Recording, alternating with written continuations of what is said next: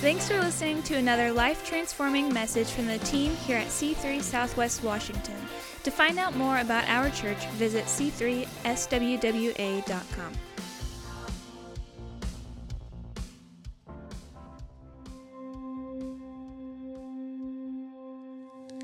Hey, church family, what an absolutely beautiful day. I hope you're warm, but I hope you're able to look out your front window, see the majestic snow that's absolutely blanketing our region. I absolutely love the snow. I would take 10 feet of snow over a half an inch of rain any day of the week and every day of the week. Part of my life, I grew up in the Northeast and up in Maine. At times in Maine, we would have 7, 8, 9 feet of snow. And it was miraculous, marvelous. It was incredible. And I just absolutely love a day like today. I do hate that we can't gather together, but I thank God for the technology that we have. And so in my office at home, I am sharing a thought with you because it's Valentine's Day. I'm going to lean into a little bit of a Valentine's Day message that I wasn't planning on, but hey, this is a great spot to do it. I was thinking about Rowena preparing for Valentine's Day, and I flashed back to our first year of marriage, and I just couldn't help but smile. We were just two 22-year-old kids in our very first apartment, the first days of our marriage, and I remember how exciting it was. We had borrowed furniture, and we had very cheap furniture that other people didn't want, but it was ours, and we started to try to decorate. And I remember the dance of, well, I want the lamp here, or I want the lamp there. I remember sitting at our kitchen table, which was very cheap. I think it was octagonal shaped, and it had those floral pattern chairs that are they're made out of vinyl, and they're usually cracked. And I remember sitting at that table and us praying together. In the very first month, we were short on cash, and we were believing God for His help, and we held hands before dinner and we prayed. And I remember in that same room, somebody gave us some money not too long after that, and wow, to experience God meeting our needs as a young family was such an incredible adventure. I remember sitting at my desk in that little apartment, opening the center drawer and pulling out our checkbook. The first time I ever had a checkbook that said Steve and Rowena Parrish. I remember thinking how cool that was to see our name together. And I knew that because our name was together, that both of us were the better off. God was not only going to bless us, but bless our finances. And I think I still have the first box of our original checks stored somewhere just as a memory. And God came through. We weren't wealthy by any means, but we landed some really good jobs that year. We did well financially. We saved up $1,000. It was amazing. I remember I think it was Thursday nights.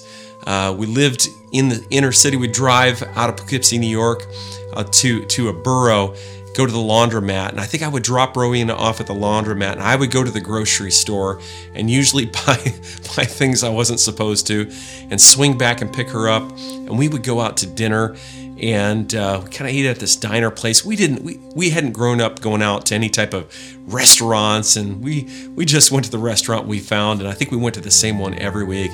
And I remember how fun that was, how exciting that was. I remember thinking how remarkable it was that somebody as amazing as Rowena would want to spend their life with me, and I just felt incredibly blessed. There's a scripture that I have found to be very valuable as a young man, and now much more so as an older man, that really pertains to marriage. It's in the book of 1 Peter chapter 3, verse 7, and just that one verse alone, let alone the chapter, is chocked full with some great stuff that we're going to be taking a look at in a few months in a series on family. But I want to lean into verse 7, and in just that verse, there's tremendous truths, and I can't even get to every one of those this morning. But I do want to lean into one part of verse 7 that's incredibly valuable. In the NIV version, it says, "Husbands, in the same way, be considerate as you live with your wives." The English Standard Version says, "Live with your wives in an understanding way." New Living Translation, "Treat your wife with understanding." King James Version, and I really like this one. I know it's old school, but "Dwell with them according to knowledge." And buried right in this phrase, in this verse, in this incredible chapter, I think is a recipe for a very successful marriage. And I would say this applies to men and women, but let me lean into the guys for a moment. Ladies, listen to what I'm saying because it's absolutely applicable to you. The first idea that we discover here is that we need to gain knowledge. We basically need to study. We need to engage with our wives from the beginning throughout our entire marriages in a way where we're discovering what makes our spouse tick. Every person on the planet is different. Every wife is different. Every husband is different. And so it's important as a spouse to really study your spouse to figure out what makes them tick. What do they like? What do they not like? Every car that I've ever owned in my lifetime, which has been too many, every one of them has different ticks and nuances and requirements. The very first car I ever owned, it wouldn't idle. So you had to constantly keep your foot on the accelerator, fluttering it just so that it would keep running. It became problematic because it was a stick shift, and so when you ended up on a hill at a light, stopped, if you didn't basically run 3 pedals with 2 feet, you were going to stall out. It's hard enough to drive a stick shift from a light at an incline anyways, but I could complain all I wanted to that it didn't work right, but I didn't have the money to fix it. And so in this particular case, I had to recognize what my car required in order to drive it well so that I could have an enjoyable trip and arrive at the best destination. So it's so important to study our spouses, to figure out what they like, what they don't like, what stirs them, what might be dangerous for them, what might trigger them, maybe how the enemy attacks them, but the things that make them laugh, the things that bring them joy and fulfillment. The second thing that I get out of this phrase is that we need to act. There are things that we can do with that knowledge in the relationship that will create the optimum conditions for success. Now, the final ingredient in that recipe is kind of inferred. It's not outright stated, but it's the idea of just enjoying success.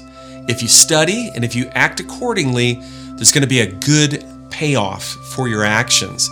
As you dwell with your wife according to knowledge, if you push into the things that she enjoys and avoid the things she doesn't, and you as a couple do that together, it's going to lead to a great life. God has a best life for you to live.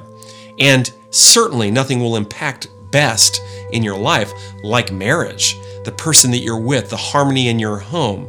Now, that is completely up to you, and best is absolutely attainable as you follow scriptures just like this one. The best way to get new knowledge is to simply ask a question. And so I'm going to give you 4 questions to ask your spouse today. Sit down, take a piece of paper, write out the answers, and the answers to these questions will reveal some things about your spouse that they value, that they want, that they desire, that maybe you don't know. And in acting upon these new things, I have great confidence that both of you are going to enjoy a new level of joy, excitement, fulfillment, and service to one another. So here we go.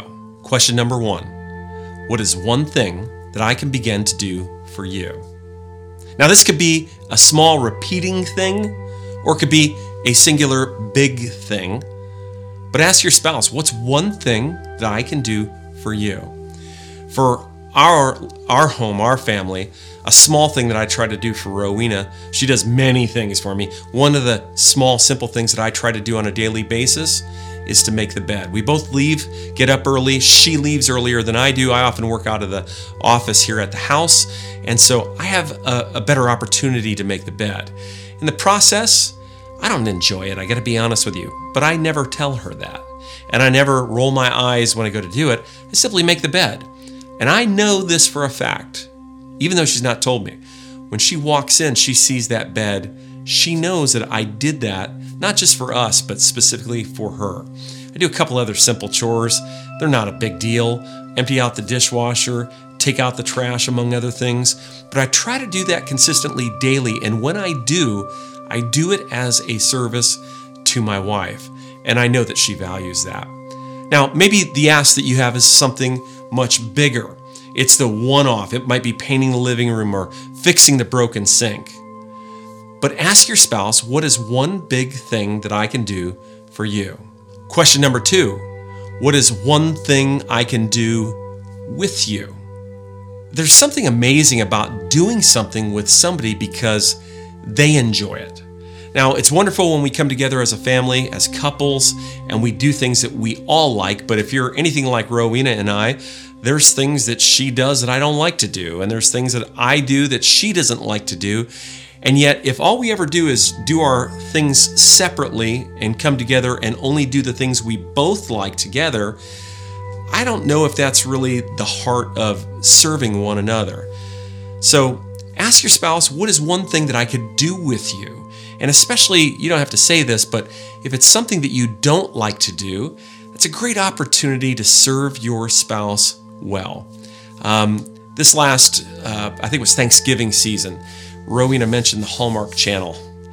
And I'm not much of a Hallmark Channel guy, but she mentioned that she wanted to be able to download that. And so we signed up for a subscription, and there were a lot of holiday programs on there. And I got to be honest with you, if you've seen one Christmas special on the Hallmark Channel, the same storyline repeats in every single special, every single year. In fact, it's almost the same characters, just mixed up and moshed around a little bit.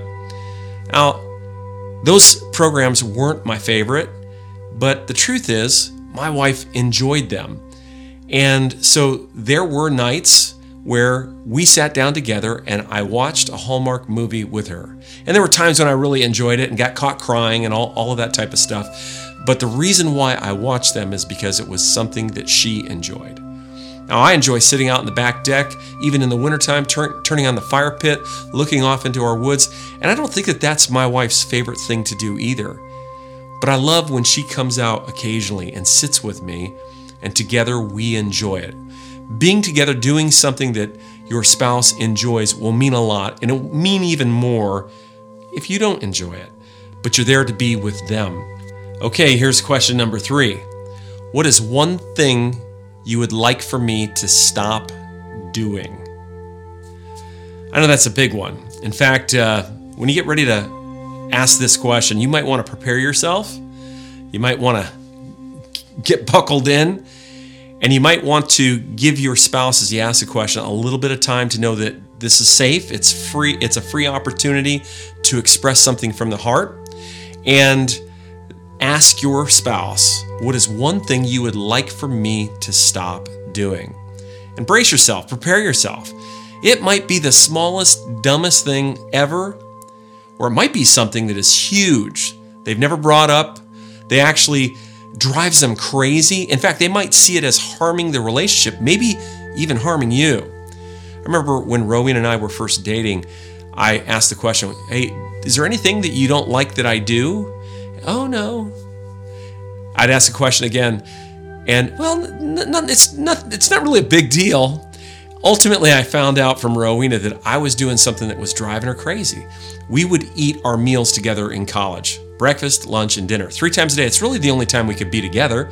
And this was kind of like 3 dates in a day. So we're always around food. And one thing that I did with every bite of my food was, as I pulled the fork out, I dragged the fork on the bottom of my top teeth, making a screeching noise.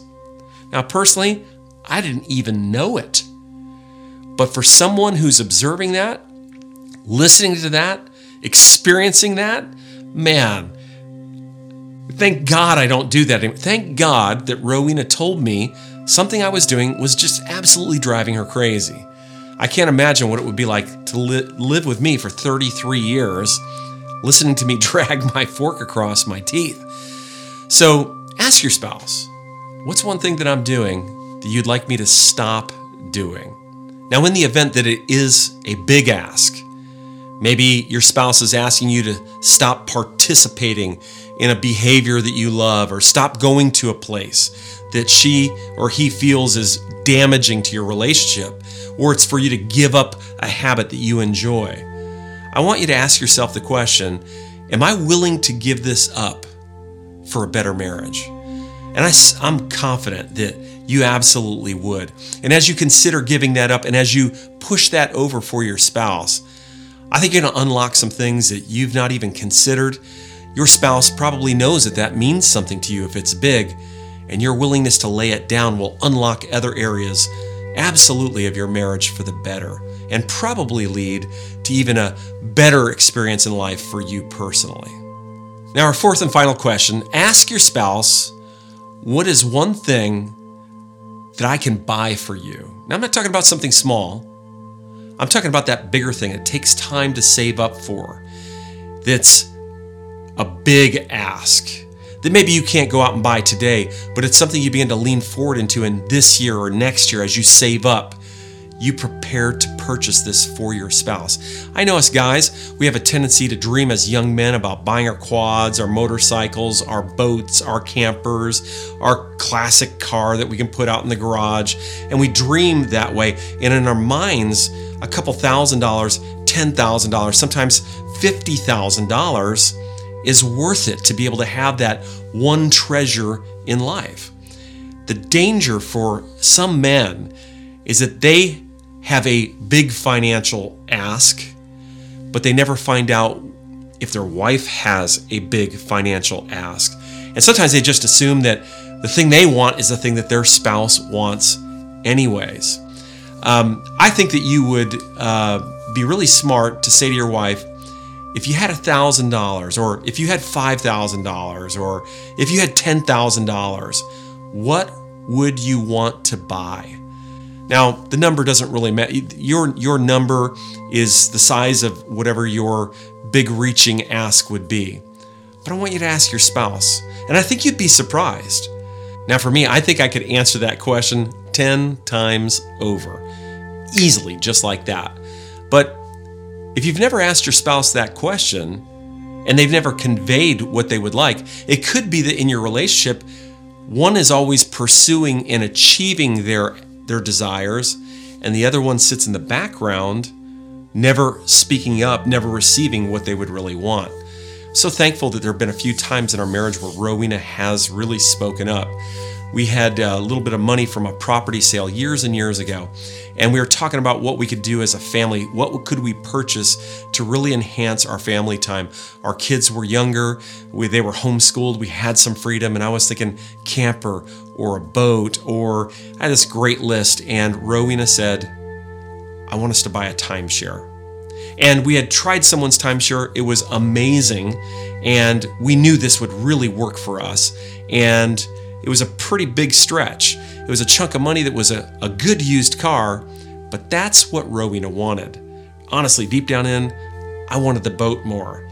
But we bought the timeshare, and the truth is, we have used that timeshare time after time after time with our children as they've grown into their teenage years and now into their adult years. We've used it personally as husband and wife to get away. We've taken many friends in the church along with us on vacations and trips. We've even been to Hawaii. And that's been possible because my wife knew that if we purchased this, there would be ongoing and repeated opportunities for us to get together as a family. That's what she valued. And she didn't want to do it just in the summer when you use a boat. She wanted to be able to do it whenever. I love that she shared that with me. So ask your spouse, what's one big thing that I could buy for you? Maybe not right away, but you really want. And I think you'll find that when you serve your spouse that way, you can't do that every day and you can't do that maybe every year, but when you serve your spouse that way, you have a posture of serving that is a giving posture. It's an honoring posture that allows whatever you've given to return back into your own life. So many couples struggle because instead of trying to give, they're always taking what they can get. And when everyone is trying to take what they can get, nobody ever really gets what they want. But when everyone is giving what the other wants, everyone walks away incredibly satisfied. Well, one last final scripture before we finish. Romans chapter 12, verse 10. It's not a scripture on marriage, but it can be applied to marriage. I think it's valuable to apply it to marriage. Love one another with brotherly affection. Outdo one another in showing honor. Now, do a little bit more than brotherly affection, husbands and wives. Husband and wife affection. But the second sentence, outdo one another in showing honor. That word honor is the picture of investment, of taking value and pushing it into someone else. With your time, with your words, with your actions, with your posture.